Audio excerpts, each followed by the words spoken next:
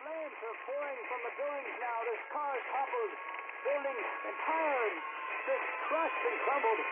I'm not sure if it's safe to report from my vantage point. I really need to leave.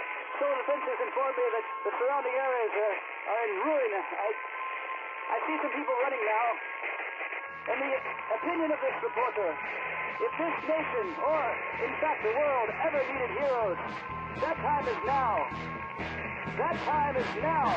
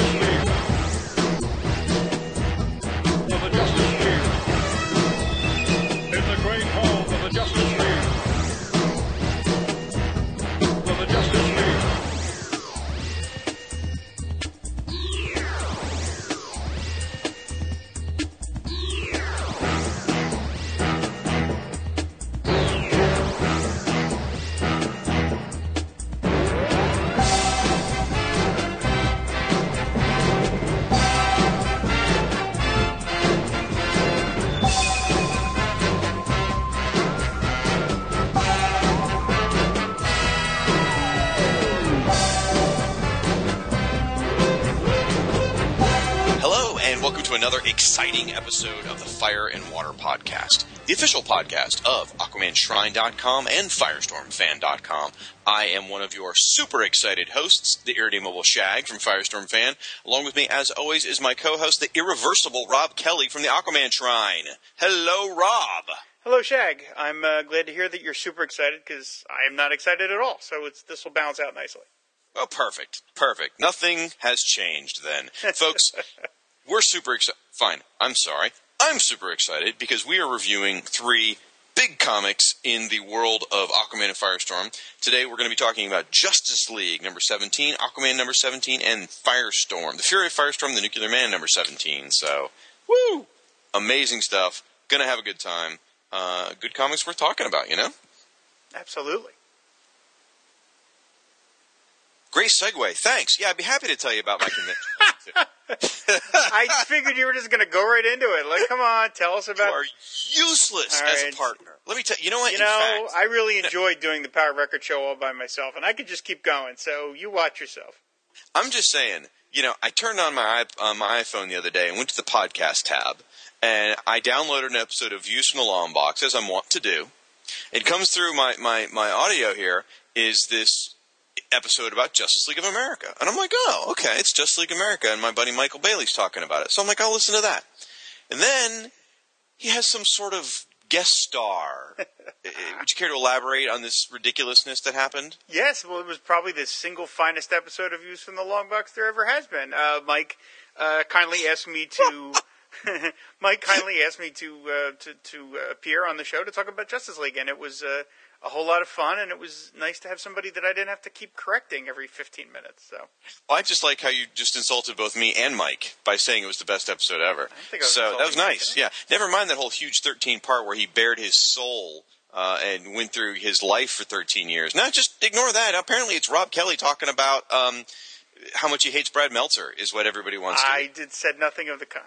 Actually, you know what? I don't know what you said, because once in the beginning you guys stopped talking about me, I kind of stopped listening. Right, it was like, yammer, yammer, yammer, yammer, Brad Meltzer. Yammer, yammer, yammer, yammer, yammer, animated DVDs. Yammer, yammer, yammer, yammer, Michael Bailey's on 17 podcasts. Yammer, that's like all I heard. It was just, oh, man. Nah, I'm just kidding, folks. It was worth checking out. You bail on your own story there. No, I mean, like, if you're getting some dentistry done, or, maybe... I don't know, having to dislocate your shoulder or dislocate your shoulder yourself, that'd be something to do, during those times. So, anyway, again, thanks for asking. Had a great time at the convention I went to recently.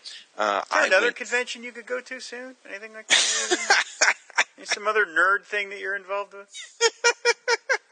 I went to the Doctor Who convention in Los Angeles called Gallifrey 1. It is the... Okay, they have a very specific way to describe it. It's the world's largest annual Doctor Who convention or something like that. They had to get kind of specific, because clearly I guess there's been bigger Doctor Who gatherings, but they aren't annual. That's kind of what I got the sense from it. Anyway, it was big. 3,500 people. And, if you're a DragonCon attendee, you're like, 3,500 people, they fit that in one room. Well, they purposefully capped attendance. They sold out several months ago. And so they actually capped attendance, which I've never seen a convention do. It's like saying, thanks, we don't want any more revenue. That's just crazy. But they have their reasons. They didn't want overcrowding. They want to run the convention the way they want to. Anyway, being a Doctor Who fan, for me, has been pretty solitary. Like, it really is. Because, like, I have, have lots of friends online and things like that. But as far as face-to-face friends that I can talk to in real life, I mean, because you're not really a friend. I've never even seen your real face. But I don't have any friends in my real life that I can talk to about Doctor Who. Like, I got tons to talk about Star Wars or Star Trek or comic books, whatever. But no one likes Doctor Who except for me. So it's sort of weird. Like, it's a very isolated fandom for me. It has been for 30 years now. Like, if you looked at my fandom of comic books and Doctor Who, they're probably about equal. I mean, I'm that, you guys know how crazy I am here on this show. I'm that big of a Doctor Who fan as well. Maybe even more. I don't know. So to go out to a convention with 3,000 people that think just like me with Doctor Who, it was really strange. And it was very energizing to be surrounded by all these like-minded people. Now, I also will say, these people, you've been to a number of conventions like San Diego and New York and things like that. I think in your experience, it's fair to say at conventions, everyone's kind of focused on what they're interested in doing. There's not a lot of sense of community except during maybe a panel or something. Is that fair to say? I'm sorry, I got up to get some iced tea. What were you talking about? When you go to a convention, isn't it kind of like everyone's kind of doing their own thing? Yes. Yeah. Well, I wouldn't say ignoring one another, but yeah, there's so many things to go and see that everybody's kind of focused on their own.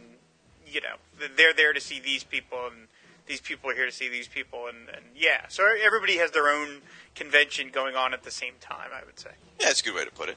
This thing was the most social and interactive with attendee convention I've ever been to. Like, they have this thing the night before called LobbyCon, which that's kind of the nickname it has, where everyone just hangs out in the lobby the night before the convention. Lobby of the hotel's packed with 200 people the night before the convention. There's no official events. It's just people hanging out. And everyone is just walking up, talking to each other. Complete strangers. I walked into that convention knowing no one. I walked out knowing a ton of people. Some of which I spent a lot of time with chatting with. And people just walk up like, hey, how you doing? What do you like about Doctor Who? This. And it was so cool. I felt so welcome. It was bizarre. So I don't want to turn the whole thing into the Doctor Who podcast because I could do that. Actually, I am going to be on Two True Freaks coming up. Going to be on one of their Doctor Who podcasts. I think they're calling it Who True Freaks. And I'm going to talk probably ad nauseum about this convention. So if you want to hear that whole experience, if you'd like to hear the story on how I proposed to the man who voiced the Daleks. Yeah, I definitely want to hear that story. Tune into the Who True Freaks. Yeah, I don't want to hear it that much. What's that? I don't want to hear it that much. Anyway, so it was a great, absolutely wonderful convention. I met Marv Wolfman. There we go. Very nice. I had him sign my copy of Who's Who #1. Oh, very nice. Excellent. I told him that we had a Who's Who podcast. And his exact reaction was... Why? What a waste of time. But then he elaborated. He said, what a waste of time. None of that history matters anymore with the New 52. But to hear the first things out of his mouth say, what a waste of time, I about fell over laughing so hard. I really wish you could have gotten that as an audio clip. That really would have been a great... I'll have to tell that story again on the Who's Who episode, I suppose. But, oh, man, that cracked me up. So, anyway, so I don't want to talk too much more of the time talking about the convention. I did want to mention one thing about Doctor Who before we wrap this up. I've noticed that there was a lot of angry reaction to my joking about how, all the nerds and Doctor Who and stuff. And we got a lot of emails from people. I guess we'll cover this when we do the listener feedback in like a next episode or something. But a lot of people were really went after me for alleging that Doctor Who isn't good. And now, but this is important. I don't think any of these people who were criticizing me have the ability to understand words, because I never said anything about that show. If you go back and listen to that episode, I never said one bad thing about Doctor Who. I made fun of the fans. But I never said anything about the show. I've never seen the show. And I would never bash the show without having seen it. So, just for all you out there that think I hate Doctor Who, I don't. I've never seen it. I was making fun of the fans. It's two very different things. That's all. Okay, everybody, you just heard him. He hates Doctor Who. That's right. Let's mail as many bags of Jello Babies to his house as possible. What are those? I don't even know what those are. Do they look like the redheaded girl? Mail bags of Jelly Babies, care of the Aquaman Shrine. Again, what are those? I don't know what those are. They're candy. Oh, well, sure, send them to me, yeah. They're like a British gummy bear that doesn't taste good. No, British food sucks, so yeah, never mind. I'm sorry, fellow Doctor Who fans. I said it. I know. Oh, he hates Doctor Who. No, it's like... Tickety-tack on my keyboard. No, I always eat them. I do. If I get my hands on Jelly Babies, I do eat them. And I enjoy them, but like, if you compare them to like American candy, like, I'm being, what do you call that? Where you're ethnocentric? Is that right? No. Not ethno, but I know we know what you're talking about. Yeah, geocentric, whatever. About my country, I'm just like, our candy's so much better. Anyway, and yet it's British people with the bad teeth. The irony, right? There. That's why their teeth are so bad. They're eating Jelly Babies. Anyway, we should probably talk about something Firestorm or Aquaman related. I guess so, if you so choose to. Anyway, guys, for this episode, we are going to rip through our reviews here because we're covering all three books in one shot. We're going to do Justice League 17, as Shaq said, Justice League 17, Aquaman 17, Fury of Firestorm 17. So without, you listen, Aquaman and Firestorm just came out this week. Yes. Justice League came out a week or two before. A week before. Yeah, the previous week. Yeah. So anyway, we're gonna zip right through this. The last review show I mentioned to Shaq, I got bogged down. I got bored hearing myself talk, listening to myself repeat what happened in the book. I assume that most of you at this point have read the books, so there's no huge point in going into the details. Anyway, Justice League number 17. We all know who it's by. Johns and the boys. Let's move on. Basically, number 17 opens with everyone having learned that Volko is in fact the bad guy behind all this, right? Ocean Master is down on Earth, taking on the sort of auxiliary members of the Justice League. The main members come down, start kicking ass. Aquaman, of course, takes on Ocean Master single-handedly. He tries to convince his brother that this is all Volko's doing and that he's being suckered into this. Ocean Master won't listen, of course, because he's Ocean Master. Now, is he actually? Well, no, I'm sorry. Go ahead. We got to keep moving. So, no time for questions. So, there's a point where the Ocean Master tries to set off one of the detonators. It's short-circuited by the new Adam, making a little cameo appearance there. Little cameo appearance. Oh, yes, all appearances by Adam are little. He tries to set off another one, which Superman and Wonder Woman carry off into the sky, which is really cool. He then decides to, using his helmet of power, he has this large wave of water about to crash into Boston, but it is stopped by Mira, who holds back the water, and then Zatanna freezes it in place. Really nice effect. Aquaman and Ocean Master continue to battle while Volko stands by and watches. Aquaman slaps the crap out of Ocean Master, explaining to him that he never wanted to be king. Ocean Master keeps thinking, you want to take the throne from me. Aquaman's like, I don't want the throne because the person who leads is going to lead a lonely life. I don't want a lonely life. But he accepts now that he is going to have to be king. And after forcing Ocean Master to officially yield the throne, he assumes the mantle, and a giant full-page shot of him yelling to the Atlantean soldiers, I am your king. Volko then surrenders, which Aquaman takes by punching him. They then take on the Trench, because the Trench are sort of the bad guys no matter what. Aquaman then uses the scepter that he got from Ocean Master to control the Trench, basically send them back home, which they do. They go home. Aquaman then sends Ocean Master into custody. Instead of sending him back to Atlantis, he puts them in basically, surface world custody. Ocean Master begs for that not to happen, but Aquaman won't listen. The book wraps up with Ocean Master in Belle Reve prison, sort of sitting there by himself. And the book ends on a sad. The book and the Throne of Atlantis series storyline ends on a sad note with Aquaman saying he's got to go back to Atlantis and rule, and Mira's not going to go with him because Mira cryptically says, "You know why I can't go back to Atlantis." So they actually separate. And as Mira and Salty, the Aqua Dog, watch, Aquaman has his trident and his scepter. He dives back into the water and heads back for Atlantis. Meanwhile, up in the Watchtower, we see different people reacting to this news. Amanda Waller, now 30% less Amanda Waller, and Steve Trevor say this is the opportunity basically to form another Justice League that can be more trusted because the original Justice League's PR is in the toilet thanks to all this. Batman and the others accept that they're going to have to add new members. Meanwhile, a bad guy decides to set up his own team. We don't see who this bad guy is, but we see that he's got a whole bunch of pictures of villains in front of him, and he says he's going to start off with the Scarecrow, which is always a good element to have your team revolve around, is somebody stable like that. And that is the end of Justice League number 17. Woo! All right. Woo! Sorry. So anyway, I really love this. I've been loving Throne of Atlantis from the beginning. I think it's a great series, and I think it had a great wrap-up. This issue, even more than the other issues, is like this series could have been called Aquaman and the Heartbreakers. I mean, it is amazing how much Aquaman has gotten to do compared to the rest of the Justice Leaguers. You know, it really is.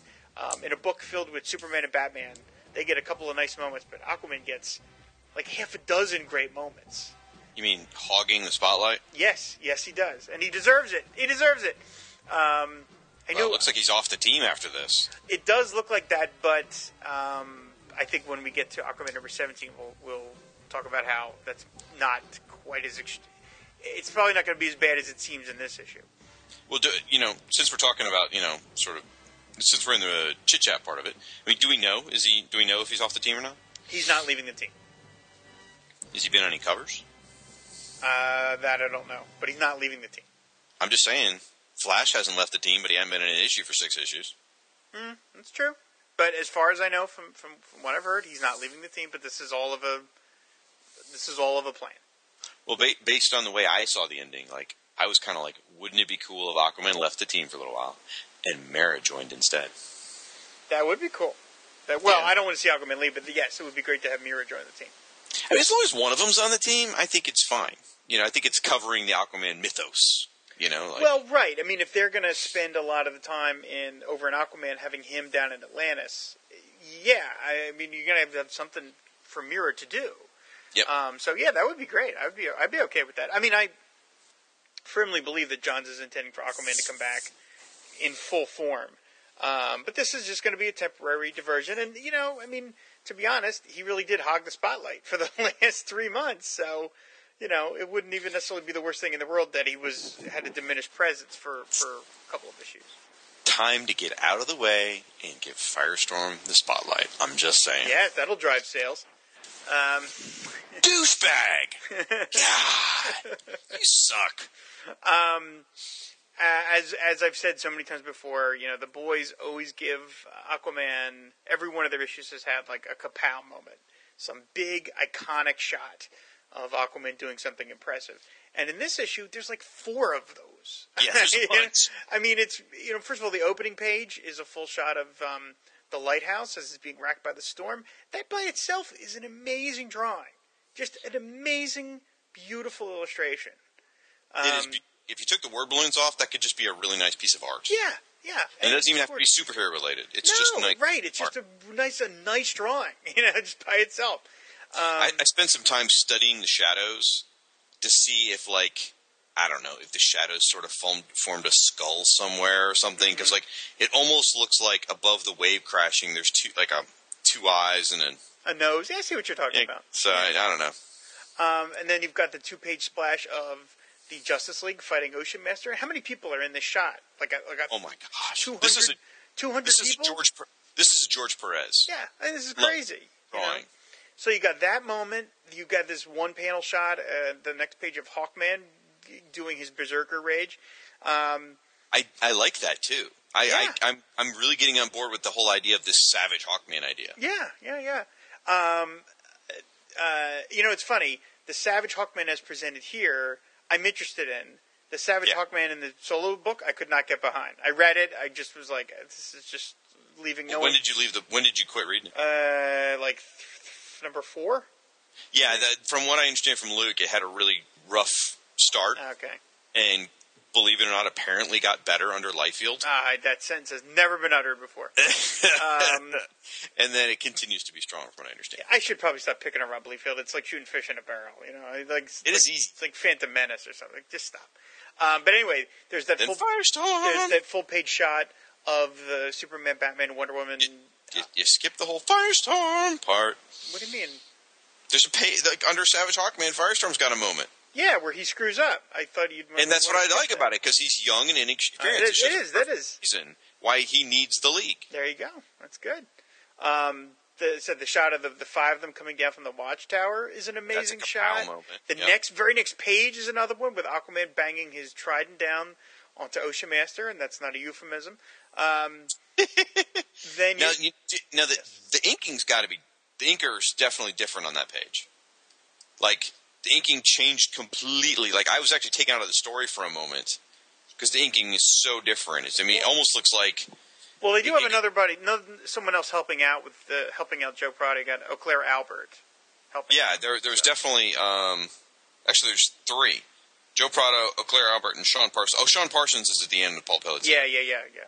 Well, that Eau Claire moment, honestly, like that shot of Aquaman, that almost looks like an Art Adams face. That whole panel almost looks Art Adams-esque to me. The detail is so there, and the lines are so clean. It's just a great-looking panel. And it's got Krakoon! Yeah. You love doing your sound effects. I do love it. You've got the really nice thing with Mira coming into the story finally, who's going off to the sidelines a little bit. The full-page shot of Aquaman smashing Ocean Master so hard he knocks his helmet off. You got all those. And then, of course, the I Am Your King moment. I mean, it is just... It's amazing how well-paced this story is and how they still found the room in 22 pages to do this many amazing big moments. These guys...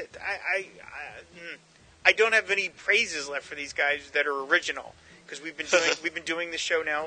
We've been covering 17 issues of the, or 18, I guess if you count the zeros, of these books, and it's like I just run out of superlatives to talk about. These guys are just in their moment.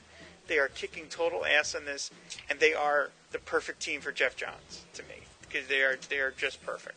So I really enjoyed Throne of Atlantis. I thought it was a lot of fun. It was great seeing Aquaman take center stage, and it came at the perfect time. If they were going to leave the book to come on Justice League, this was the perfect moment to do it. It really felt like almost a seamless transition in a lot of ways. So, I don't know. I'd say seamless transition because it's like their transition was noticeable.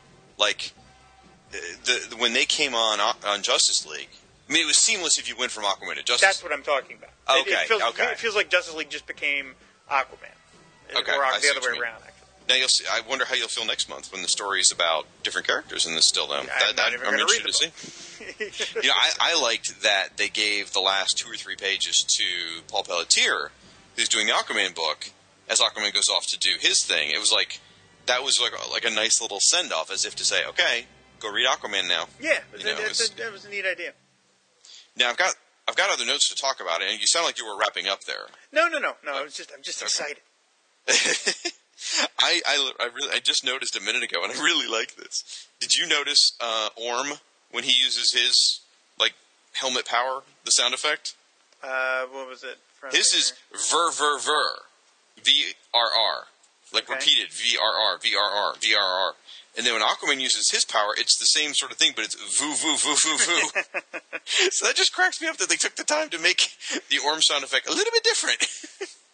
Vowel sounds are for heroes, consonants are for bad guys. I guess so. Now, a couple things for you here. You mentioned Mara said she can't go with Aquaman to Atlantis, and he knows why. Right. Earlier in the book, when she holds back the wall of water, Orm specifically says that convict can't hold the water up forever. Right. So Is there something that I'm just forgetting that, like, her species, maybe that other dimension is a prison for Atlanteans or something, or enemies or something? Yeah, there's something, and I wish I could remind her what it was, but there was something from about... Brightest Day? No, it was from more recent. God, I can't believe I'm blanking on this, but there was something about that Zebel, where she's from, is like, there was a bunch of baddies were sent off to Zebel. And then, is it the Atlantean Phantom Zone? It almost, yeah, boy, I really wish I could. Somebody out there is listening to the show and going, "You idiot! It's in this." Well, it was in Brightest Day where it was revealed that Mera was supposed to come from Zebel and kill Aquaman. Right, but there was something newer. There was something I just read not that long ago where they talk about that a little bit, and now I'm just completely blanking as to what it is. I don't remember any of that. I apologize. Whoever's out there yelling at me, I apologize. Russell's yelling at his Zune right now. It's probably Frank. Odds are, when you think about it. Frank doesn't. What? Frank doesn't read comics. He just looks at the pictures. Oh, that's true. He yells though, so he does yell. Yeah, he's a little off his. He's probably off his meds again. So. Okay, I've got a question. So Orm has abdicated the throne to Arthur. Arthur's king of Atlantis again. Now, if I remember correctly from my New 52 continuity, years ago, Orm abdicated the throne to Arthur, and Arthur was king for a fairly short period of time, right, till the people of Atlantis said, "No, we don't want you, you half-breed. Get off the throne." And so he was out, and Orm was back in. So now it's the same situation all over again. And aren't those same, conceivably, wouldn't those same people be in Atlantis go, "Oh man, it's this guy again? Seriously? I thought we kicked you off once already." Like, right. Are they really going to accept him as the new king? It's not exactly the same because in this instance, Orm will not be there to take over again because he's going to be up on the surface world in prison. It's one thing if your leader says, "I'm stepping down, accept this new guy, but I'm still going to be around." They can say, "We can just reinstall this guy," but he's gone. As far as Atlantis is concerned, Orm is gone. Now, of course, I'm not sure what makes them not say, "Well, let's go break him out." You know, he's up there. Let's go get him. But that's presumably something that Jeff Johns will deal with in future issues. Okay. Now, it looks to me, and maybe I'd have to go back and look at the previous issues, and quite frankly, I'm just too lazy. So there's a research project for someone. I believe when he is locked up in Belle Reve, and you hear the news report refer to Orm as the monstrous Ocean Master, yes, I think that's the first time he ever gets the name. Yeah, I think you're right. I think you're right. Did that hurt a little to say that? No, not at all. Okay.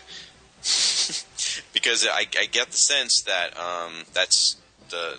Wow, I just got distracted because on the previous page, Wonder Woman is holding, like, Orm's trident. Mm-hmm. That's kind of cool. I just kind of assumed Aquaman had, like, all three. You know?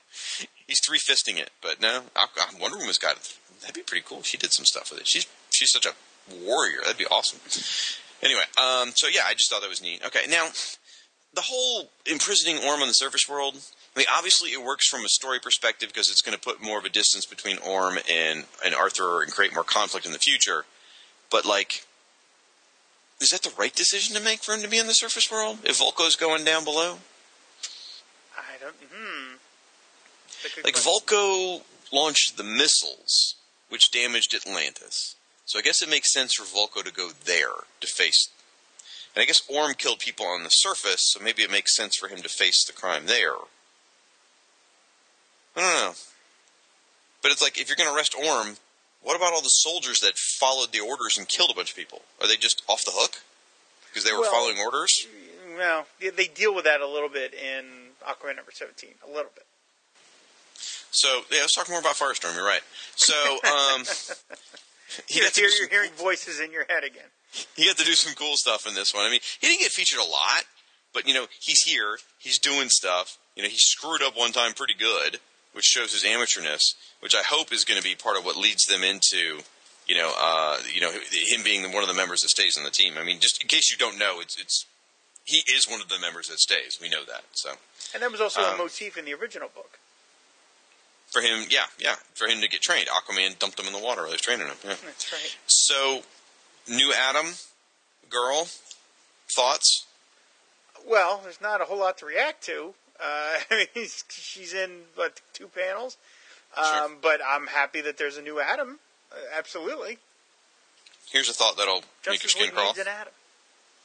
What if it's Gene Loring? Well, okay. I hope See? it is. See? No. Just calm down. I feel that any of the stuff from the previous universe is now null and void. So Gene Loring it's fine if it's Gene Loring because all bets are off now. It doesn't have to be the same nutsy squirrel from the previous universe. Yeah, I mean, all bets are off. I mean, you're right. You get a fresh continuity, but still, the stigma is there for the readers. And let's face it, most of the people reading these comics are people that used to read it. Yes. So you're just going to carry that around all the time. I mean, there's no reason for it to be Gene Loring because Ray Palmer isn't the Atom, so therefore there's no connection to Gene Loring. Well, I think Ray does shrink, though, in the Frankenstein book. Does he? I don't know. I don't read the book. I hear it's great, but I don't read it, so I don't know for sure. Okay. Maybe he doesn't shrink. I don't know. Somebody write in. Tell us. So, I don't know. I kind of hope it's not Gene, Maybe it could be like a Ryan Choi girl. I'd be fine with that. Female version. Well, Ryan Choi's great, but whatever. Make it a female version of him. I don't care. So there are now 3 tridents floating around, and he's like tripping over these sort of scepters, whatever you want to call them. So what's he going to do with them all? They're going to make great action figure accessories. That's all. Oh gosh. Okay. But I should have mentioned the seahorses again. Oh my God, they're so cool. Like these giant seahorses are so awesome looking. These guys, they really, Yeah. it's amazing. All right, the parallels at the end are great. The what was that, 6 panels across of, you get 2 panels from Justice League of America #1, and I think the dialogue's literally lifted out of Justice League of America #1, if I remember right. You get the great shots of Batman saying, we need to do what we haven't done before, we open our ranks, which is just great, because he looks so determined, yet almost disappointed, or just like resigned to the mistake he's made previously, Mm-hmm. And then this cadre that I assume is the Society we keep hearing about. I don't know for sure, but I assume it's either the Society or it's going to be an Unjustice gang. You've got a guy with gloves and a cane, so I don't know. That doesn't jump out at me immediately who that could be. But the people involved, you can see in the background. You can see Captain Cold, you can see Scarecrow, you can see Cheetah, you can see Felix Faust, you see Poison Ivy. Looks like Grodd. Grodd, definitely. Captain That's Cold. Copperhead or Killer Croc. I'm going with Copperhead. Okay. I think that's Captain Cold on the far left. That is Captain Cold on the far left. You see Killer Frost. I just now, this very second, noticed it. Behind the T of Throne is Killer Frost's snowflake pendant with some boobies. There's Ocean Man. There's Black Manta. What's that? I didn't miss that. But she's a healthy young girl. There's Black. What's that? Never mind. Technically, I think this would be, I think, Killer Frost's first appearance since Firestorm #2 or 3, right here. Actually, her first real appearance as Killer Frost is just her breasts. I'm just stating facts. I'm not being a pervy 13-year-old. I'm just stating facts. Okay. Now, you think that's maybe Blockbuster behind Cheetah? Hard to. I really can't tell. Yeah, honestly. and I don't know who the green helmeted guy is. I don't know who that is. No, me neither. Mm-hmm. Like I said, basing your team around Scarecrow, always a good idea. Well, it makes me wonder if it's Lex Luthor who's doing this then, because Lex and Scarecrow kind of got connected shortly before the New 52 started, but given Green Lantern continuity has continued, I think it's still part of continuity, because Lex Luthor was hunting down people who had been involved with the Green Lanterns during Blackest Night. Remember how they all got powers and Lex became an Orange Lantern or whatever for a while? Yes. Yeah. I think he hunted down people trying to get his orange ring back, if I remember right. So anyway, it's just a nice page of parallels of team building. So kind of gets you excited. I'm looking forward to whatever's going to happen with Justice League of America. I read the first issue of that. It wasn't bad.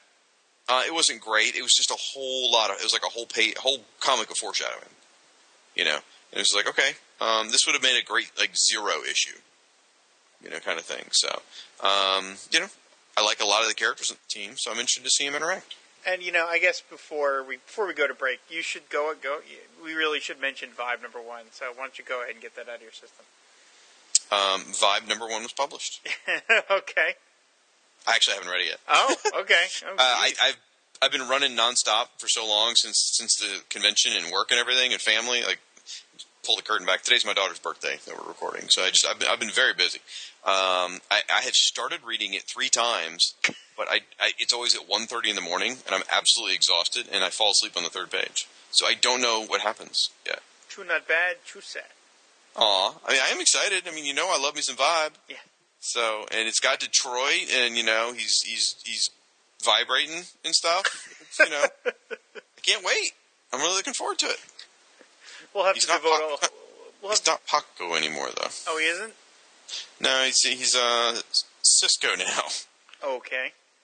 And we'll have to devote a whole episode of the show to this. Maybe. We'll see. Or we'll do our spin-off podcast or something. Yeah, there we go. Somebody dinged us for saying, you guys say you only have the Fire and Water family of podcasts, and you only have 2 podcasts. And I'm like, well, give us time. So maybe the Vibe podcast is a reason to start a 3rd show. When did this happen? Who dinged us for this? I don't know. It's a couple of weeks ago. Somebody wrote me and said, it's an email to the Fire and Water show, and they said, you guys only have 2 podcasts. Why do you call yourselves a family of podcasts? Oh, no, this was on Facebook. It's on Facebook. And I wrote back and I said, you got to give us time. It's just the 2 of us. 2 people aren't a family? Well, according to this person, I guess not. Well, wait. It's more. It's me. It's you. It's Firestorm. It's Aquaman. Well, I think he was saying. I know. Family of podcasts, presumably. I know, more but than 2 podcasts is technically a family. I think so. I was totally. We had okay one, with it. and we had an offspring. Yes, I'm totally all right with it. I'm just saying. Some of our fans are tough. And the birthing pains are tough. Absolutely. We recorded that first episode a lot. I realize that this is our 51st show together. Is that counting Who's Who? Or yes, whatever? counting Who's Who. Count Who's Who shows. 51st. 51 shows. Shame there's never going to be a 52nd. Okay, it's the new 52. Oh! Okay. Okay. Let's go out on that. Right, Shag, what are we going to listen to on our break? You are going to listen, my friends. In fact, whatever you're doing, just stop. Like if you're multitasking and you're at the office and you're working, or if you're driving your car, or if you're reading Vibe number 1, stop. Or you're reading Vibe number 1 while you're on the crapper, whatever. Just take a moment, pause whatever you're doing, and give 100% of your attention to what's coming up next. Ladies and gentlemen, we have a song for you, written by Mr. Luke Dobb. It's about a certain person with a fiery personality. Hey, Ronnie, are you ready? You do know we're about to do a musical number, don't you, Jason? Uh-huh. I'm the one with the brains. I'm the brawn. And when we get together, we get our hero on. I'm a book-learning guy. Got that right. A real sensation. I've got the power of transmutation. Oh, oh. It feels so swell. Whoever thought 2 minds could work together so well? Oh, oh, oh. It feels so grand. The surge of power when we touch our hands. Oh. We're 2 of a kind. Oh. One body with 2 minds. When we transform, we become the firestorm. All right, Jason, go long. I'm the one with the brawn. I'm the brains. Put us both together and we'll fan the flame. I'm the one with the punch. Go get him, Ronnie. I've got the muscle. When danger's near, I'm the one who brings the hustle. Oh, whoa. It feels so grand. So many awesome powers at our command. Oh, whoa, whoa. We're a tale of intrigue. Do you think they'll ever let us in the Justice League? Oh. We're 2 of a kind. Oh. One body with 2 minds. When we transform, we become the fire. We become the fire. I woke up from a nightmare. I was burning in my dreams. Don't even know how I got there, but I heard the people scream. Whoa, a firestorm! A firestorm! A fire! Whoa, a firestorm! the brains. I'm the brawn. Hey, what's your dad doing dating my mom? Hey, it's not what it looks like. Huh, is that so? Then in study hall you better leave my girlfriend alone. Whoa, whoa, it feels so fine. Please don't forget about Professor Stein. Oh, whoa, whoa. We don't kiss and talk, but we once kinda made out with Firehawk. Ah, she's hot. Totally. Oh. We're two of a kind. Oh. One body with two minds. When we transform, we become the fire, a raging, burning fire. We become the firestorm. Whoa, whoa, whoa, whoa, whoa, whoa, whoa, whoa, whoa, whoa, whoa. We're two of a kind. One body with two minds. We're two of a kind. One body with two minds. We're two of a kind. My name is Professor Stein. One body with two minds. We're two of a kind.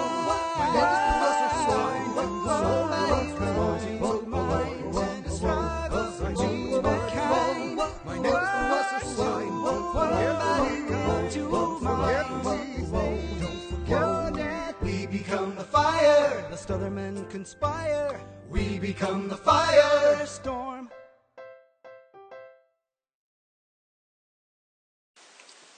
Wow. Just wow. Folks, that was Two of a Kind by Mr. Luke Dobb, and I am head over heels in love with this song. This man is a master. I mean, I didn't say it publicly before, but when he did that Aquaman song, was it Son of a Lighthouse Keeper? Yes. Is that what it's called? Yes. Like, I love that song, but like a piece of me was so sad and so jealous. It's just like, Aquaman got this amazing song. Poor Firestorm. You know, as I cried myself to sleep at night. But I was thrilled because the song was so great. Now I'm like, Firestorm's got an amazing song by Luke Dobb too. Oh my God, this is great. So, man, I loved it. Yeah, Luke, as we said, Luke is just annoyingly talented at way too many things. The most dastardly creative man alive. Man, thank you, Luke. Absolutely loved it. I know the fans at home loved it. You should definitely put it out there for people to buy it. And all 15 Firestorm fans, I'm sure, will buy it. And, God, I did one myself. $15 in Luke's pocket. So, okay, so anyway, Aquaman number 17 by Jeff Johns, Paul Pelletier, and Sean Parsons. It is Throne of Atlantis epilogue. The issue opens on a very sad image of dying, bloodied whales. That is very, very sad to me. It's a bunch of whalers that are attacking these whales. They are getting intercepted by the Sea Devils, who I think is that their first appearance in the New 52, the Sea Devils? It sure seems like it. I mean, it's definitely their first meeting with Aquaman, yes, which is surprising to me. I expected more of like, oh, it's you, Dane, But I'm trying to remember if they were maybe in a DC Comics Universes Presents or whatever the heck that book was called. All right. So anyway, we're getting back. So anyway, the Sea Devils show up. They try and stop the whalers. The whalers have this weird Atlantean gun, and they're going to fight them off. It's like the Sea Devils are like, where the hell did they get that thing? Before they can fire it, a trident shows up and it gets thrown down its barrel. The thing explodes, and of course, the trident's been thrown by Aquaman. Aquaman pulls up out of the water along with some of his Atlantean army. They go after the whalers. Aquaman says, basically, you guys are above your the quota that you're like legally allowed to hunt. And the sort of, I guess, head whaler guy pulls a gun, and Aquaman just lifts him up out of the air, and basically just says, you're in violation of the law. That's the end of it. Meanwhile, one of the Atlantean army guys, a guy named Merc, wants to just pound all these whalers into kelp here. He's got this weird like hook handy thing, and he's gonna like cut this guy's throat. Aquaman, what? He is the Peter David Aquaman. Okay. Well, I mean, his costume, his hook hand, all of it. He's designed to look exactly like other than the hair, to look like Peter David Aquaman. Okay, all right, jeez. I'm just saying, you call it a weird hooky thing. Well, it's not all right. I just miss doing the Power Records. Go do your own little podcast. I think I'm going to add to the family of podcasts. All 7 people will really enjoy that. Then you could talk about some Treasury editions at the same time. That sounds like an awesome show. Why don't you do a MASH podcast while you're out? I do. Anyway, God, Merc is basically saying, hey, the old guy that was in charge wouldn't have let these people live, and Aquaman is sort of saying, well, I'm not, that's not the way we're going to do things, and Merc isn't all too happy about that, but he sort of decides to allow, he's going to listen to Aquaman sort of for now. Aquaman and Sea Devils have a little bit of a spat back and forth. Aquaman jumps into the water and has a nice moment where he communicates with one of the whales that is dying, and it's probably my favorite part of the book, but we'll get to that in a second. Meanwhile, we see that somebody in a giant underwater diving suit is tasked with the job of finding the lost Atlantean weaponry. He points. Somebody? Just say his name. What? Oh, for gosh sakes. Well, I'm just saying, you make it all mysterious like some stranger, but there's no mystery as to who the character is. All right. Anyway, Aquaman and Amanda Waller talk up on the surface. She sort of asks him, points out that you're sort of a man without a country here. You can't go back to the Justice League, and Atlantis doesn't trust you. So why are you even doing all this? Why are you making all this effort to find out all the Atlantean weapons and try and bring these 2 worlds together? Aquaman doesn't answer and just simply dives back into the water. Right at that moment, she gets on the phone and tells a bunch of people whom we don't see at the moment, if you're going to go after Mira, to go do it now. Great. And we flash, of course, to Amnesty Bay, and we see Mira shopping for groceries, where she has money, where she has a wallet there, but okay. And a bunch of cops. She's never mind. Yeah, yell at, please. Just insert 13-year-old boy joke here.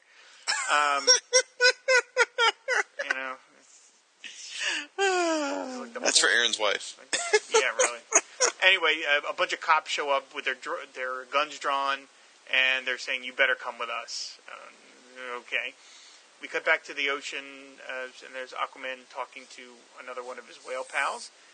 He sends out a telepathic signal leading to a wonderful 2-page shot of him talking to, this massive army of sea creatures. And he apologizes for having been gone and saying that he won't fail them again. And it's really a beautiful moment. Anyway, we follow the sounds all the way to Antarctica.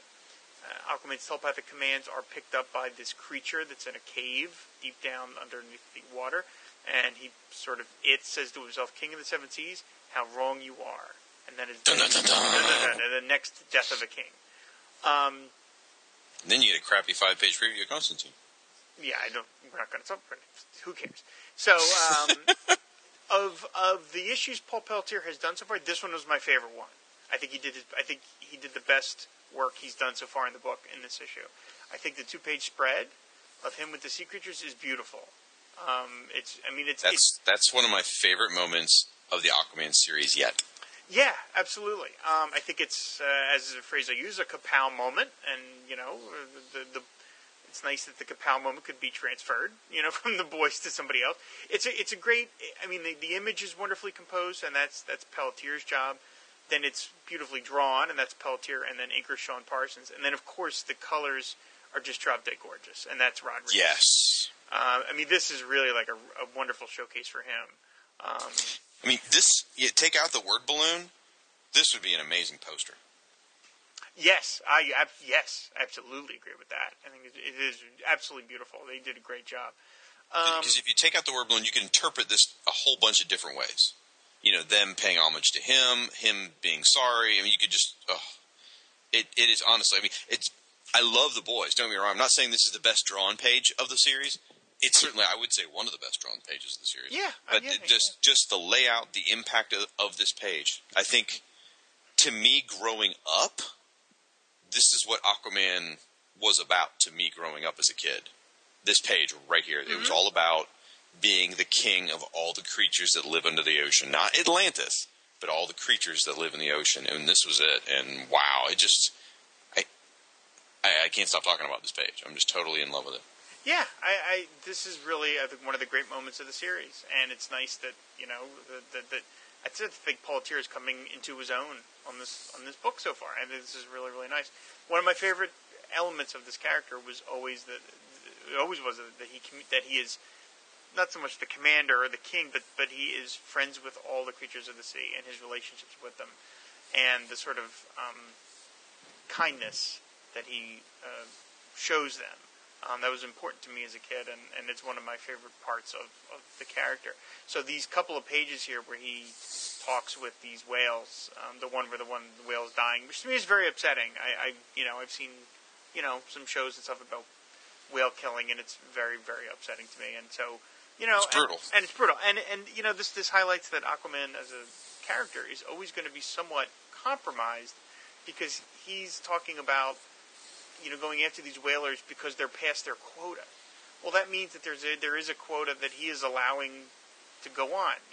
Imagine knowing that the surface world is killing a bunch of your friends on a mass scale every day, and you have to accept that. That's a pretty tough thing, probably, for him to deal with. It's sort of like, it would be, not that far removed from saying, okay, Batman, we're going to allow the members of the Arkham Asylum, we're going to allow the inmates from Arkham Asylum to kill X number of Gothamites per day.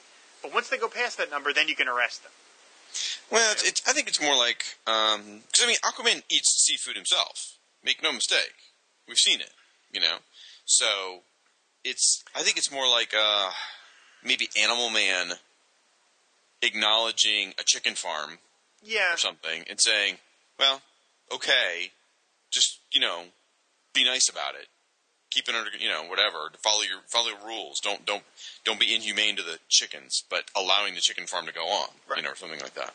Well, right. He allows it, but I'm sure it's still something he likes. The whole issue of what Aquaman eats is something that they've had to get into a little bit, but they can't get into too deeply because, was the guy surviving entirely off of, plankton and kelp? No, he's got to be eating some, So that's another topic for another issue. Yeah. Sorry. No. It's part of it. It's part of the character. Can we? By the way, I agree. I love the whaling theme of the issue. I like them getting a little environmentalist. That's one of the things I liked about the Sean McLaughlin. Was that his name? Sean McLaughlin. Yeah, the Sean McLaughlin 13-issue series. They did some nice stuff there too.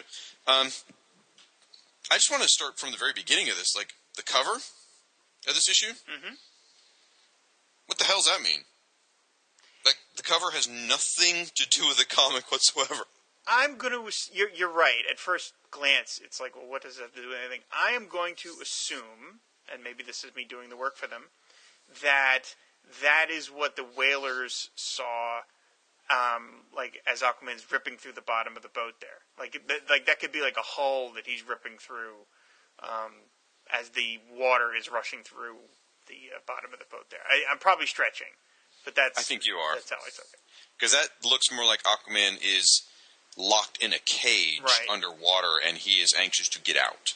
Yes, like I said, I'm owning up to the fact that I'm probably pushing it a little. Now, maybe by the end of this storyline, that cover will make sense. Right. And make a nice graphic novel cover or something. I don't know. But, because we know there's something going on with an Ice King coming up, which I think we saw on the last page here. Right. But, yeah, that was like, after when you were doing your review, I flipped the cover and was like, wait a minute. So, do you feel like this story was as well constructed and dialogued and written as previous Jeff Johns issues of Aquaman? Yeah, some of the dialogue gets a little thick. The page with him and Amanda Waller is talking. But yeah, it's sort of, the prologue and the epilogue are, quieter stories than the meat of the story that was in the middle, which is how it should be. It builds up and then hit a fever pitch and then sort of slows down here. So I like the angle that they're doing here of Aquaman sort of being a man without two countries, kind of. I think that's interesting, and it makes him even more heroic that he's willing to give up being with Mira to do his duty. That's a pretty big sacrifice. I know I wouldn't make that sacrifice. So, Yeah, I said I've been enjoying this quite a bit. There hasn't been an issue of Aquaman I haven't liked. There's been some I've liked less than others, but there hasn't been one I haven't liked, and this one I liked quite a bit. Okay. Now, I did feel, now, going back to Merc, I do like that they put him in the Peter David Aquaman costume. I thought that was pretty cool. I like what the character represents. He conveys a thought process that we need to know exists within the Atlanteans.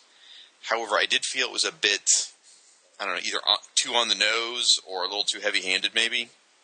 It was just a little too like, okay, I got it. I get it. Yes, I understand. So, I don't know. Like, does that make any sense? No, I can see that. I totally can understand that. So, I thought his name was kind of funny, too, because it makes you murky, deep water and stuff like that. So, I did I'm sorry, one thing about Merc, though. I did like the nod to previous Aquaman villains that we have not yet seen in the New 52, when Merc mentions that he saved Orm's life from the fire trolls in the Deep Six. Yes. The fire trolls are from Aquaman number 1, 1962.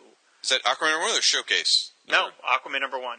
I thought it was in the Showcase issue. No, okay. Aquaman number 1. And then the Deep Six, of course, who we goofed on quite thoroughly on the Who's Who episode. Well, it makes sense that they would have fought the Deep Six with Apocalypse coming to Earth 5 years ago. Mm-hmm. You know, that really would have made sense. Now, just for those of you who are on the edge of your seat, who Rob just built this wonderful, amazing mystery surrounding the person scavenging the bottom of the ocean. I'm like Agatha Christie. It's the scavenger. They make no bones about it. He's wearing the scavenger's mask. They don't say his name, but he has scavenged all the weapons from the bottom, and he's wearing the scavenger's mask. Now, he does have henchmen, I noticed in this. I didn't notice that the first time I read it. He's got henchmen helping him. I dug seeing the scavenger in this role. And I was like, oh, that's kind of cool. He's doing legitimately what his name should be. So that was cool. I love the Sea Devil stuff, by the way. Like, I've always had a weird, sick, love of the Sea Devils. They're just, so cool. I love the, environmental hero terrorists kind of guys, you know? So I've never gone back and read the classic 60s stuff. I don't know if it would appeal to me, but I love it when they cameo in books. It's just, I cheer when they show up. Yeah, and they were in Sean McLaughlin's run as well. Yes, they were, and they were in sort of Atlantis. Sort of Atlantis, yes. I mean, it's natural. You know what I mean? It's just a natural thing to work them in. They're all working the same side of the street, as it were. Now, admittedly, it's 70% of the planet, so, I mean, how often do we run into somebody in China? Not too often. So, there's a bit of a stretch, but, whatever. Now, the Mara scene, you didn't come right out and say it, but, I mean, if folks didn't realize it, the Mara scene where she's in the grocery store is an immediate callback to, I think it was issue number 5? I don't know. The Solo Mira issue? Yeah, the Solo Mira. Number 6. Okay, yeah. The Solo Mira issue where she was grocery shopping, and these cops even say it. They say, we have some unfinished business. Mm-hmm. Don't do anything you'll regret. You don't want to make a scene like the last time. Right. Because she faced cops off in the same grocery store, and she did a bunch of amazing things with water. And so it's just interesting that they're calling back to that. So now, if she goes to prison, who's going to feed Salty? I know. That bothers me very much. Somebody's got to take care of Salty. Exactly. She's not going to go to prison. She's She's going to join the Justice League. There you go. All right. Yeah, I said I really enjoyed both these issues. I think Johns is doing a great job on them, and I really think, like I said, I think Paul Pelletier and Parsons are coming into their own in the book. And if anybody ever wants to buy that full page shot of Aquaman and the Fish and send it to me, I would gratefully accept it. I would agree. Or if someone ever wants to, make a poster, let us know and we'll promote it. And that's probably more likely that would happen. But okay, yeah, that would make a great poster. Take off the balloon. Really? Take off the balloon. It would make a superb poster. Yeah, absolutely would. Yep. Reminds me a little bit of Tom Fleming. He's an artist who did an Aquaman painting for the Versus trading card series. And it's a very majestic Aquaman under the water, and around him are lots of fish and an octopus, and it just looks very majestic, and there's sea creatures and stuff. Or I used to have a lot of Aquaman posters. There's that one that looked really bad. It looked like a Favio cover, kind of thing, a Harlequin romance Fabio cover, because it's Aquaman in his beardy, but what do you call it, bedraggled or whatever? Bedraggled loser look. That's what you call it, yes. Where he's got, the hook hand in the beard and all that. And it was, the 90s version. And he's standing underwater, very Fabio-like, with a sunken ship in the background behind him. But it's a painted poster. So yes. It's a beautiful artwork. It's by my pal Craig Hamilton. Okay, yeah. And the ship is beautiful. And all the sea creatures are beautiful surrounding it. It's just Aquaman just looks like... I had it on my wall for a while, and I'm just like, I can't leave that up in my room and bring girls back here. It's not going to work. Yeah, it was the kind of painting. That was the problem. No, it looked very Fabio. Yeah, I know. Like hunky guy, and I'm like, it's not going to work. Just because we're on this, and you mentioned Versus, I'm fortunate enough. Craig Hamilton did a beautiful painting for a Versus card of classic Aquaman on his seahorse, and he's doing the sound. And he's surrounded by 40 bajillion fish, kind of like he is in this 2-page spread here. Oh, wow. And I'm friends with Craig, and this was several years ago. And for my birthday, Darlene Tracy contacted Craig and bought the original for me. And I have it. We have it on the wall here. It's right behind me as I'm talking. And that's so cool. It is. It's done all in like pastels and colored pencils, and it is just unbelievable. And you can find it on the Shrine. We'll actually, we'll include the link on the show notes.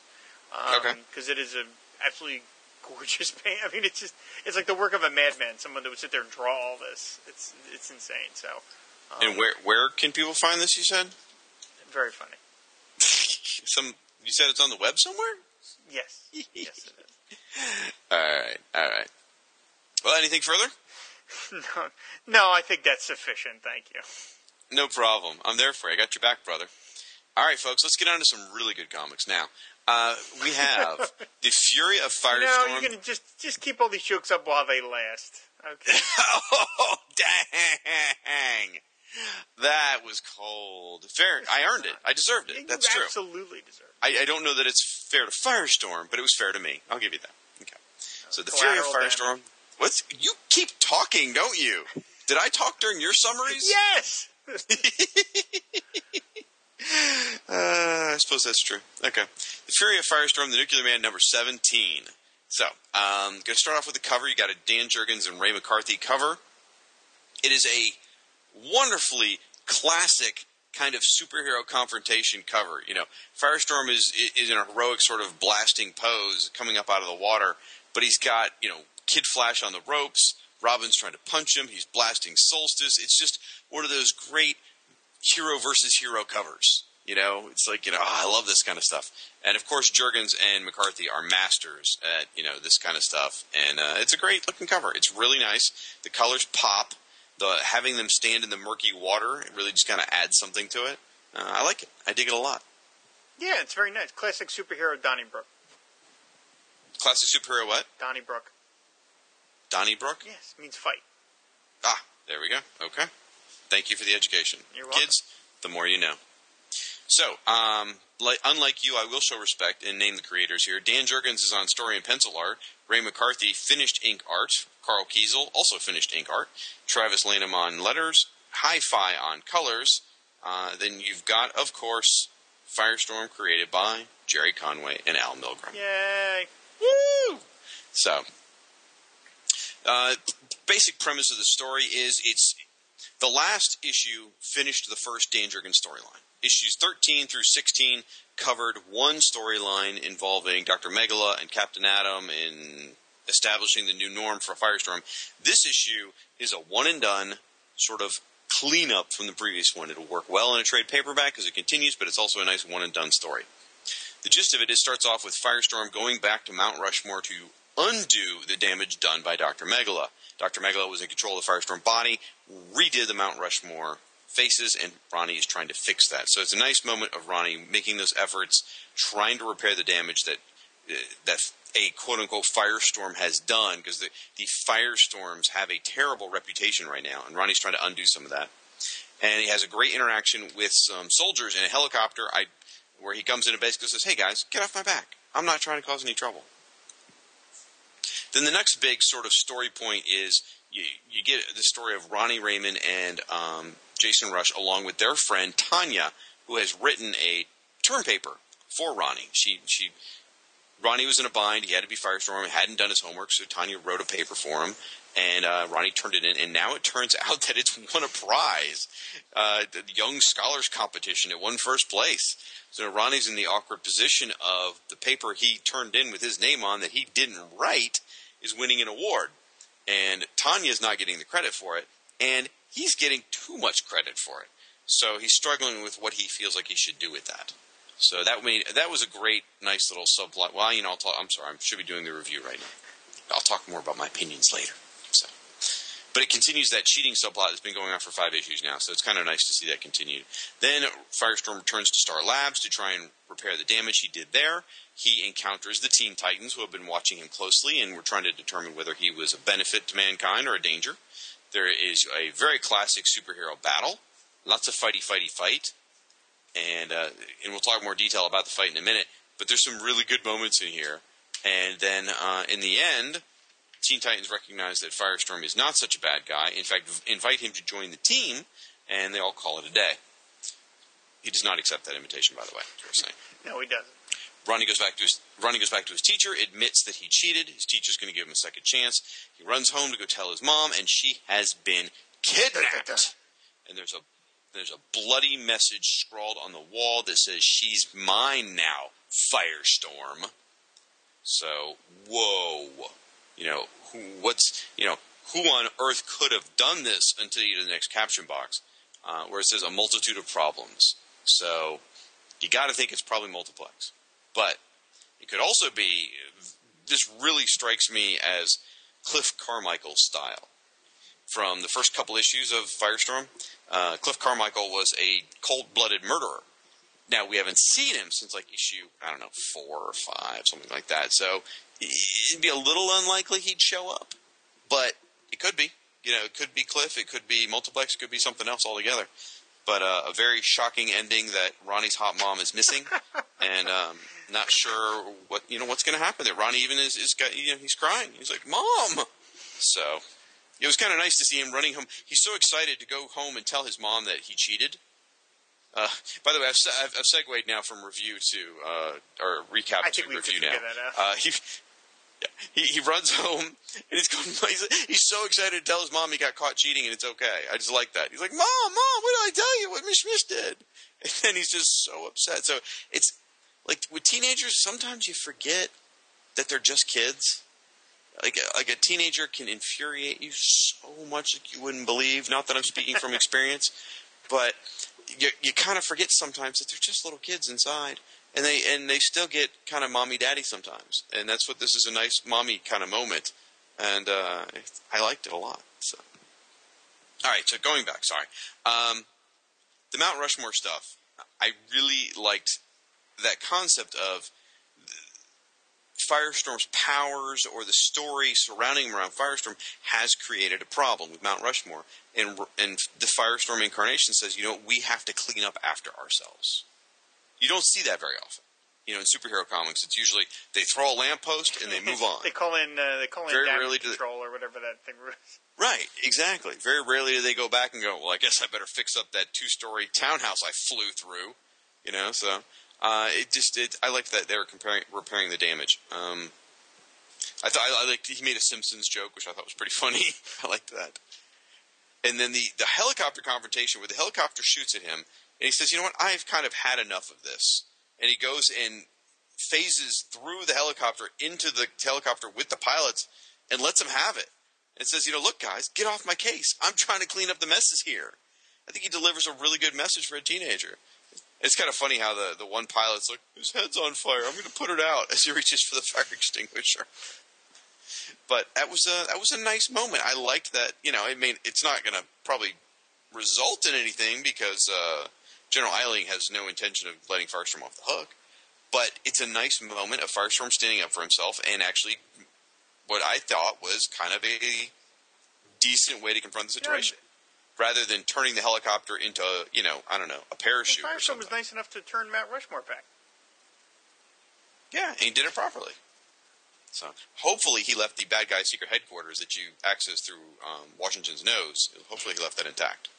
So now it's interesting that the Teen Titans appear in this comic because Dan Jurgens actually has a pretty decent history with the Teen Titans, just not this incarnation. This is the New 52 incarnation, which is a little different.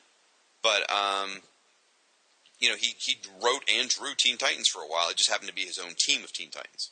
So even though they're different characters, it made me happy to see him drawing the Teen Titans again. And I'm always happy to see Tim Drake. And I don't read the current Teen Titans title, so I'm happy to get my Tim Drake where I can. And I hear there's a slot opening for a new Robin, so maybe Tim Drake could fill that role. Okay, can I just address that for a second? Like, a lot of people are losing their freaking minds that they killed Damian Wayne. Like, I've seen, like, crazy talk on the internet about this. And maybe I'm just a jaded old comic reader. But the first thing that comes to my mind is like, oh, they killed Damian Wayne, the grandson of Ra's al Ghul, with all the Lazarus pits. How permanent do you think this is? Someone go ahead and start the resurrection clock, okay? Let's time this one out. Let's see how long it takes. Now, maybe it'll be a little while. Maybe it won't be Grant Morrison that brings him back. Maybe it'll be someone else. But come on. He's a fairly popular character in the sense of like a J.R. Ewing kind of character, the character you love to hate. And I believe the editorial staff like the character. So he's Batman's freaking son. Folks, for those of you freaking out, it is just a matter of time, you know? But I get it. You know, when I was 19 and I was 20 or so, and they killed a character, it was like, whoa, oh my gosh, they killed my favorite character. I can't believe this is happening. Not to realize that, you know, give it a year, the guy will be back. So it's, the amount of crazy reaction to them killing Damian Wayne is just blown me away. Like, it seems to me like anyone would go, oh gosh, I can't believe they killed him. I'll have to wait a whole 6 months till he comes back. I had to get that off my chest. So, I liked that Firestorm tried to recreate the building at Star Labs and failed. You know, he showed his confidence the whole way through, but still didn't have the oomph to do it. I liked that. I thought that was very telling. I think showing a limitation of a character's powers is one of the best ways you can define the character. You know, so you really get a sense that, by golly, he's not giving up, but he just doesn't have it in him. So that's cool. Speaking of slots on the teams, they did offer him a position with the Teen Titans. And I liked that because he is a teen. A lot of people used to say Firestorm belonged in the Teen Titans. I like that they offered him the position for the first time, legitimately. And, you know, I like that he turned it down. But I just, you know, I thought that was good. Something it's like, hell with you guys. It even mentions it's not, you know, the Justice League. Oh, funny. I guess this takes place before he joins the Justice League.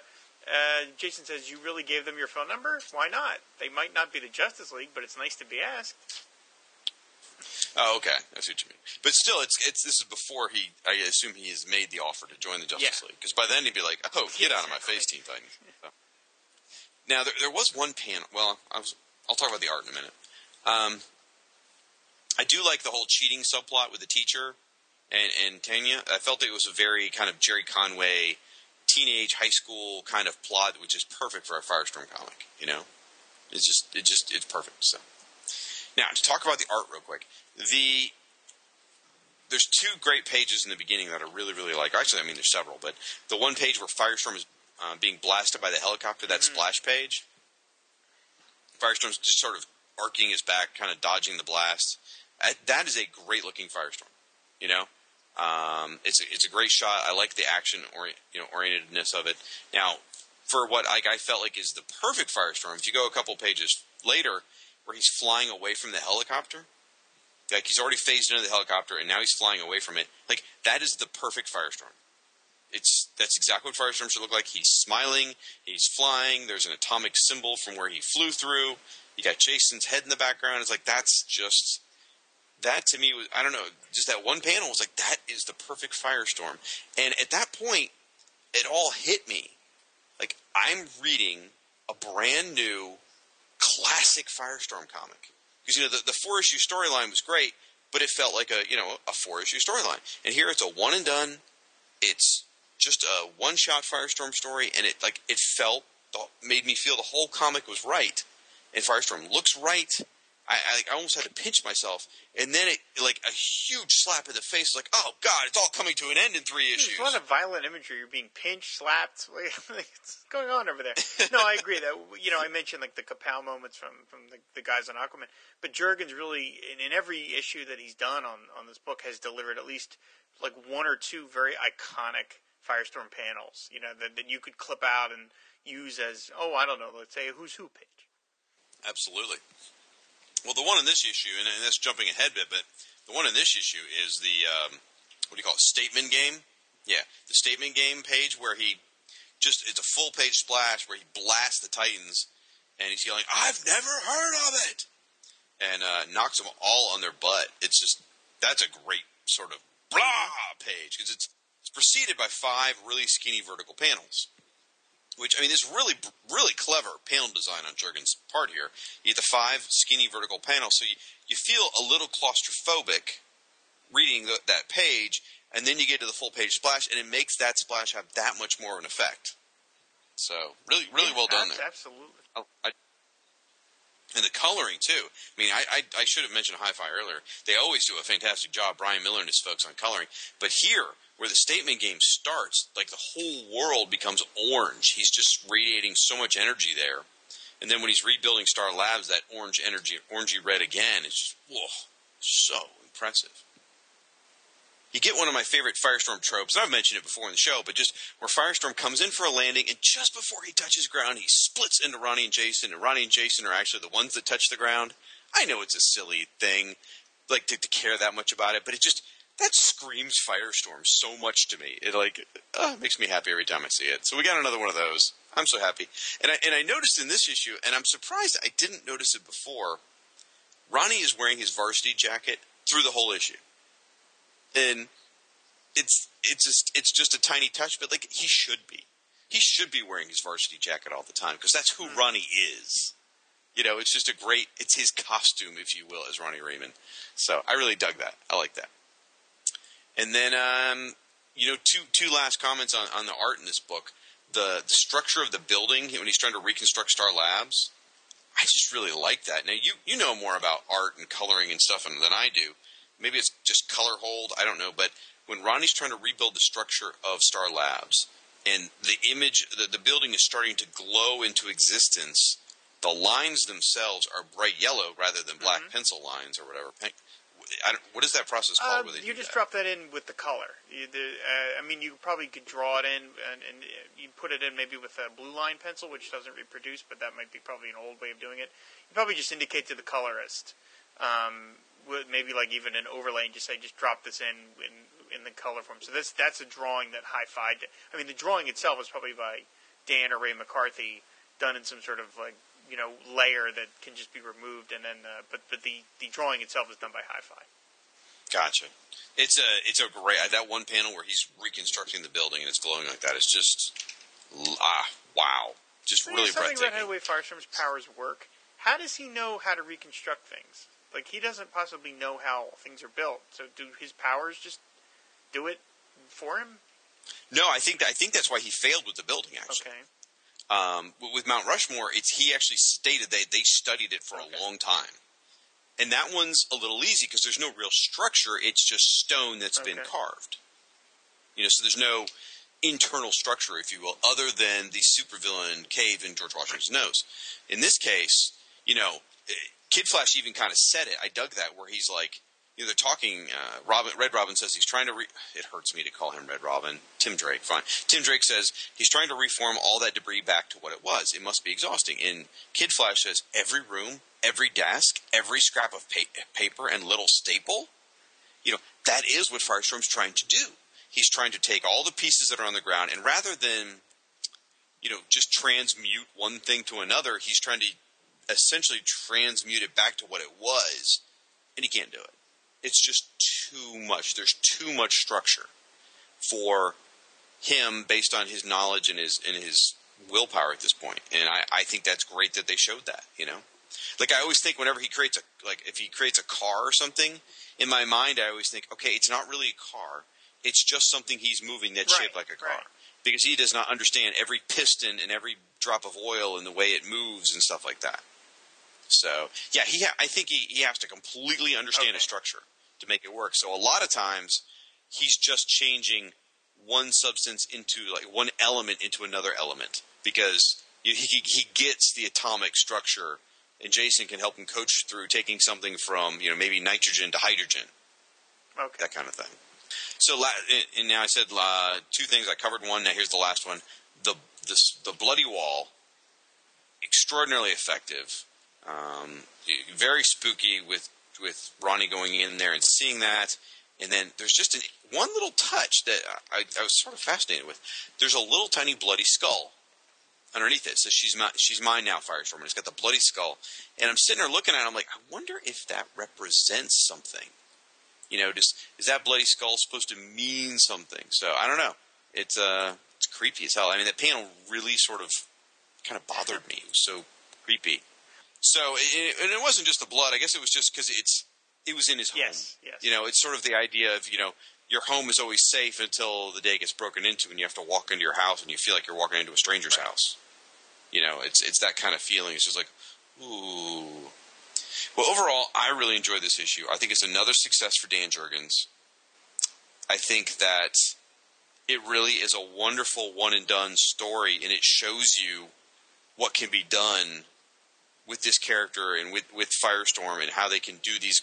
They could have done these great 4 parts, one and done. Just do a mishmash of stuff to make a great trade paperback, and yet it's not one big long writing for the trade. Mm-hmm. It just breaks my heart. It really does, because I really felt like I was reading a classic Firestorm comic. Well, we've been doing that for a couple of months. I know, but I guess because it's a one and done, it felt different. It was. I'm not saying he ripped off Conway. That's not what I'm saying at all. But it felt like you could slot it into that sort of same vibe. You got to work that in, don't you?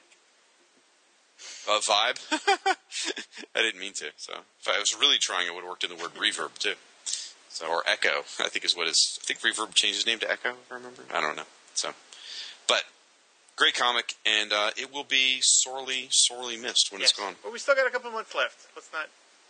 We still got 3 more. I know. I'm starting to get a little sad now. It's just like, every time I know, but you jump. Right. Anyway, you jump ahead. Right. You've already bemoaning the end of the Who's Who podcast. We still have like 9 years of that. So calm down. We still got 3 months of Firestorm? 18, 19, 20? Okay. So 18, 19, 20. It looks like they're going to be great. Right. I mean, we're getting Multiplex. We're getting Killer Frost. I think we're getting Slipknot. Maybe I'm alone in that. I don't know. I support you in that. Oh, yay! And then, whatever's going to happen in that last issue looks like fun, because Firestorm's actually dragging Ronnie and Jason away on the cover, which is just a fun cover. It is a nice cover. Yep. Well, that's all I got. This it was a good batch of comics. A lot of said. This is like a new on the Aquaman front. This is like a totally new golden age for the character. He hasn't had a golden age, I'd say, for 40 years, since before I've been around. Since the Silver Age. This is really a golden age for him, and this has been great, sort of chronicling this, and it's just continuing. Losing the guys, could have been like a death blow, because some books just can't survive. But no, They seem to be finding their, the new guys, Pelletier and Parsons, are finding new footing, and this is good. And it's we've said it before. It's a shame that Firestorm's not going to get that chance, because Firestorm has found its footing. And absolutely, it's a really darn shame. I suggested, I think I mentioned this in the Firestorm Fan. There's some site called Firestorm Fan. I don't go near it because there's lots of crazy polling that I don't agree with. The polling, by the time they hear this, the poll will be over. So we'll have our winners. But I think if DC was smart, they should put out and I know they always say, anthologies don't sell, blah blah blah blah. But put out a Justice League anthology book, because right now, obviously with Vibe, they're christening everything Justice League something, Justice League this, Justice League that, because that's obviously the brand that's selling it. Well, they've got to do that for Vibe and Katana. Right. I mean, come on. But I'm saying DC has now established that the Justice League brand is a brand they're pursuing. They're putting it. Yes, I mean, if you look at the cover of Justice League and Justice League of America, they have the same logo. They just America, have one word difference. So I would suggest putting out, now that they've canceled Hawkman and Firestorm, I would suggest putting out a Justice League anthology title featuring all the different JLA members in solo series, but everybody gets like 15 pages, you know? So like fill a book with the Atom, Firestorm, Hawkman, and whoever else you want to do it. And that way the book isn't reliant on any one character. I think call it. In order to make it work, you'd probably have to have like Batman have a lead story first. Well, I don't agree with it, but no. I'm saying that DC... totally. I mean, that would take like 2 seconds to figure out. Tell another Batman story. No, but why not? Like call it like Justice League, whatever. Justice League Unlimited. Oh, there you go, perfect. And have Batman in the lead, or say fan favorite Aquaman, and feature Hawkman. You can feature all those other side characters. Why not do it? Why not do that? And that way you're keeping them all current. But, none of them have to carry, like, their own book. Writing backup stories. I mean, they did it a couple years ago in DC. They didn't call them backup stories. They called them something. Extra features. Or they had a little marketing term or something they were using. That they did Metal Men. They did... who else did they do? They did Ravager. They did a few of them, I bought a couple books just for the backup features. I remember that. Yeah, exactly. And I thought that was a great idea. And even if they couldn't do an anthology series that was essentially several backup features in one book, it would be neat if they... I understand they are supposed to do a Martian Manhunter backup strip in Justice League of America, I believe. Which I think is a great idea. If they could rotate that around, would be even better. If you can't get their own strip, put them in the back. Like, Shazam's got one right now.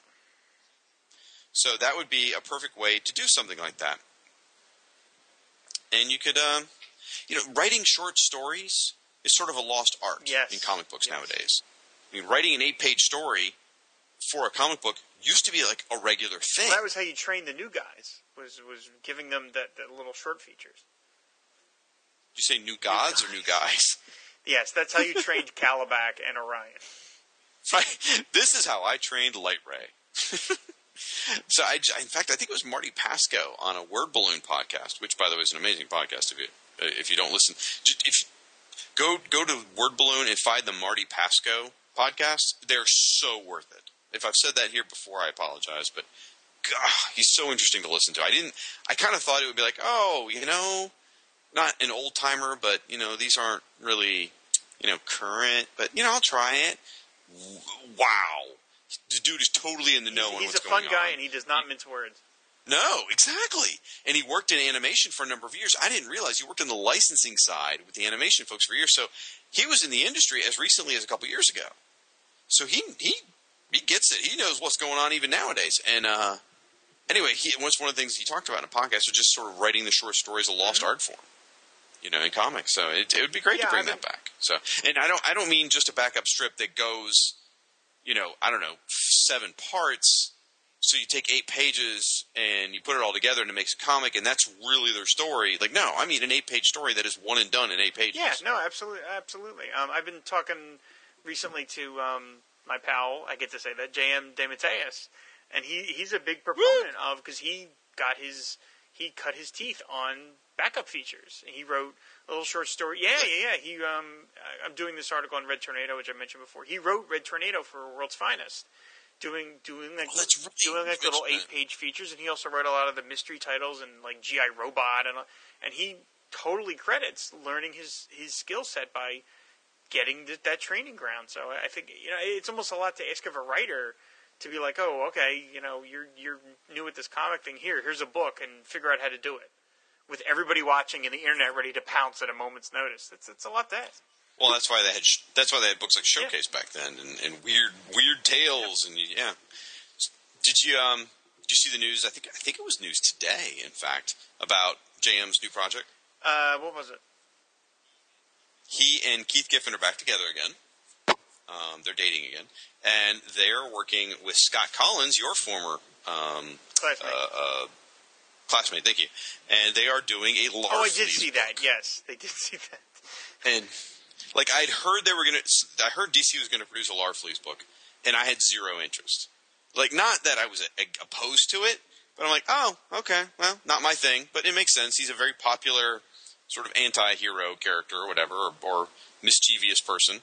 I get it, But then when I heard it was them and Scott Collins, I was like, oh gosh, like I may have to get that book because they're really funny. I mean, it's sort of like someone's given them like the Nort character. Some people call him Gunnort, but Nort from Justice League International, and like turn it up to 11 and write it. It's kind of what they've given them. So it's like, oh, I may have to read that comic. And it's been a while since I've read a Green Lantern comic. So I'm sorry, I'm just kind of all over the place at this point. We're just sort of rambling here at the end. We missed each other, folks. We haven't been together in 3 weeks, so.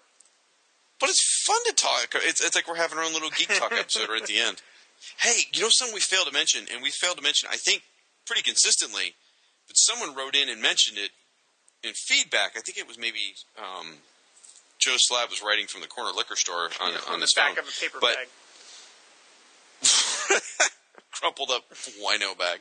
Anyway, when Aquaman's fighting, when the Justice League's fighting the Aquaman folks, the Atlanteans in the Justice League comic, you see, even in that amazing 2-page spread, before Aquaman shows up, actually, I'm sorry, wait, hold on, I should get my facts right here. Okay. The first 2-page spread that's got the Justice League Ancillary team fighting Orm and the Atlanteans. Right before the big 5 show up, you actually get to see, in addition to some of the, Peter David-looking Aquaman, you also get to see the Aquaman camouflage suit. Yes, we did. Did we mention it last time? Okay, because I remember we missed it, and then someone pointed it out to us. We both missed it, and then Joe pointed it out. Joe's very detail-oriented on that stuff. And this is the Craig Hamilton, blue suit of Aquaman that, we just are so in love with, folks. So, cool stuff. By the way, I meant to ask you, is that Orm that actually shot Firestorm? Because I think it is. Yes. It's a trident that shot Firestorm. It's Ocean Master. Yep. So that's pretty cool. I mean, if Firestorm's going to be taken out, at least it's by the big guy. I'm just saying, my boy. I'm really looking forward to all of them hanging out at the Watchtower. I want to see that issue, or those issues. I know you've been talking. I heard you in between naps when I was listening to Views from the Long Box. I heard you mention something like that. I don't know that you're going to get that though. I mean, they should have. Everyone used to pick on Justice League International because the running gag was, Tuesdays is pizza night or something, and everyone's like, I don't like that, or you loved it, one or the other. But they could really use a just subplot issue where people hang out. Yeah, I like it. They don't have to have a fight. It's nice to do a quiet thing every so often. It's good. We used to do that in role playing. We used to call it diceless nights, where everyone would be in character. You'd roll no dice for determinations of anything. Everything you just had to talk it out, and it was they were subplot nights. Because we have so many running subplots because they were comic book type stories, and you would just, your characters would argue, they'd have, reconciliations, and, they'd work through issues where they don't trust each other, and it's, that's the kind of stuff that would be great to read about. I would enjoy that. I would like to see, Cyborg build his relationship. I guess Cyborg and Shazam are going to be buddies, I hear, Nice to see that. It would be nice to see them sort of connect. It'd be nice to Firestorm, get a chance to talk to people. It'd be nice to see Batman and Aquaman hanging out by the aquarium, having a chat or whatever. I used to literally the water. The issues where they did the JLA JSA issues, and they would always intro them and exit them with like a party. They would all get together at a party. I used to love those. Yeah. I loved all the little chit chat. I don't want to see 2 whole issues of it, but it was nice to get a couple of pages of them just having drinks and sitting around chewing the fats. I'd like to see that again. Especially, you said, if you're going to drag in all these other new heroes, why not? Why not do it? The first issue I ever got of Justice League was the first one I owned. I guess it was 171. I think it was. It was a JLA JSA team up. It was Mr. the death Terrific. of Mr. Terrific, and it starts off with that JSA JLA party. Where Green Lantern, both Alan Scott and Hal Jordan have created little green hands that are going all the way, the longest way around the room to get potato chips out of the potato chip bowl or something, and they're all just hanging out and shooting the shit, and Huntress is talking to Batman, and there's you could feel there's a little tension there because her dad's dead, and it was just really cool scene, especially for me coming into Justice League at that time, because this is really before I connected with Justice League, because I didn't connect till the Detroit years, but it was still the first one I ever owned, and it was just really neat moments. Yeah, I still love those. Who would not want to go to that party? Yeah, absolutely. So Firestorm's in the corner trying to figure out how to hit on power. Not at that point. Not at that. But yeah, that was right around the corner. So, folks, just so you know, Rob and I have been sort of talking. We are formulating plans for how to handle once the Firestorm series ends. How we're going to handle these review episodes. I mean, clearly we're still going to talk about Justice League. Well, assuming Firestorm and Aquaman appear in the comic. If they don't, we might not. I think that's the rule. The informal rule is if either one of them is in the book, we'll talk about it, and if they're not in the book, then we can skip it for that month. Oh, speaking of that, Aquaman, Firestorm made Channel 52 this week. Oh, that's right. Yeah. Just to see Firestorm on the same comic page as Ambush Bug just warmed my heart. I was like, yay! I don't care if it's, whatever, not real, whatever. They're there together! But, so, we'll definitely cover Aquaman. We'll definitely cover Justice League if it's relevant. And, we may have something else to review instead. So, and no, it will not become the, Aquaman and Threshold hour. It's not what we're talking about. I don't even know what that is. Threshold is a sci-fi book they publish right now. You don't even know about it? I literally don't know what that is. No idea. It's like, what? You're just saying random words. Thresholds? I'm just looking in a dictionary just saying and random things. Words. Okay, the Aquaman and Crockpot hour. Sure, whatever. Why not? There it is. Anyway, if you want it, we're going to make seafood gumbo. We're going to make seafood gumbo. Anyway, let's wrap this up. If you want to contact the show, please email us at fireandwaterpodcast@congus.net. And you can follow our Tumblr, which is fireandwaterpodcast.tumblr.com. And Shag, where can you find our respective sites? You can find my site, Firestorm Fan, at that, firestormfan.com. You can also find me on Twitter, Facebook, Tumblr. I'm forgetting something. Twitter, Facebook, Google Tumblr, and Google Plus. Oh, I did it myself. Oh, irony. Thy name is Shag. Hey, just so you know, you Google Plusers, I got no faith in you anymore. There's nothing happening over there, like at all. It's a ghost town. I'm still trying to participate, but there's nothing to do out there. Anyway, so you can find me on all those social media sites as Firestorm Fan. You can find my good friend Rob Kelly at AquamanShrine.com. You can also find him on Twitter and Facebook at the same. And Rob, why don't you? Since we're just chatting, why don't you talk about Ace Kilroy for a second? Thank you for that unplanned plug. We're not in the middle. I'd say we're heading into the final third of the second season. For any of you who's listening to this as it's just as it's airing, or just as you've uploaded it, I don't even know what I'm saying anymore. Anyway, if you're listening to this episode when we planned for you to listen to it, good lord. Well, I don't know. I mean, Michael Bailey. Close to its initial release Bailey's day, going back folks. and listening to old episodes. I'm all thrown off my time stream now. Me and Dan O'Connor, my partner at Ace Killer, will be attending the Asbury Park Comic-Con on March 30th, and which is going to have a really cool lineup. You're going to have Al Feldstein from Mad Magazine, the Al Feldstein.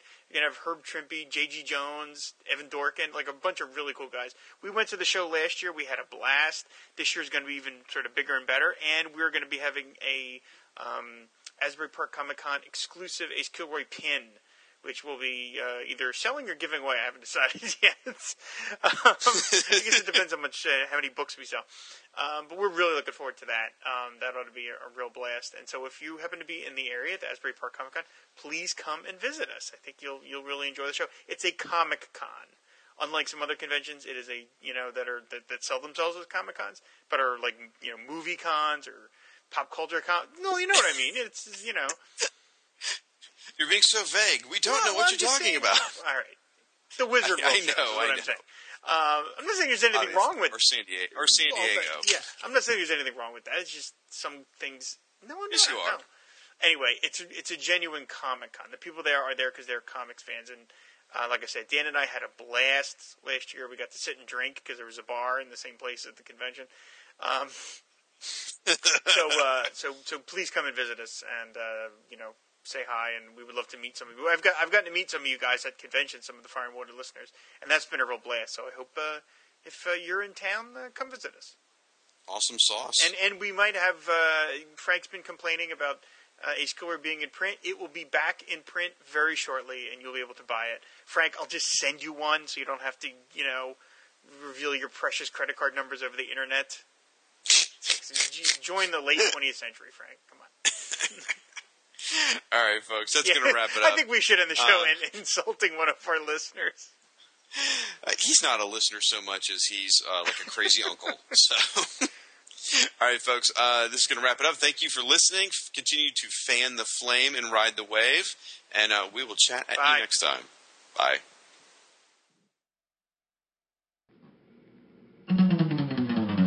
Aquaman and Firestorm fighting crime together. Soak them down or burn them up. No one does it better. Whenever you find trouble, they'll always be there to catch them in a bubble or even torch their hair. They stand for truth and justice in sea, on land, and air. Firestorm and Aquaman, they make a super pair. Aquaman and Firestorm, super friends forever. Yeah!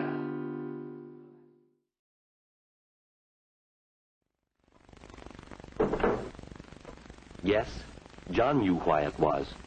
He'd been caught in a trap of his own making, and had involved his friends, too. He now found himself looked down on by friends and classmates. But did John really intend to be dishonest? Should Mary share any of the blame? Was it fair for John to use Mary as he did? And what about his classmates? Did John's cheating hurt them in any way? Should they have given him another chance? What do you think?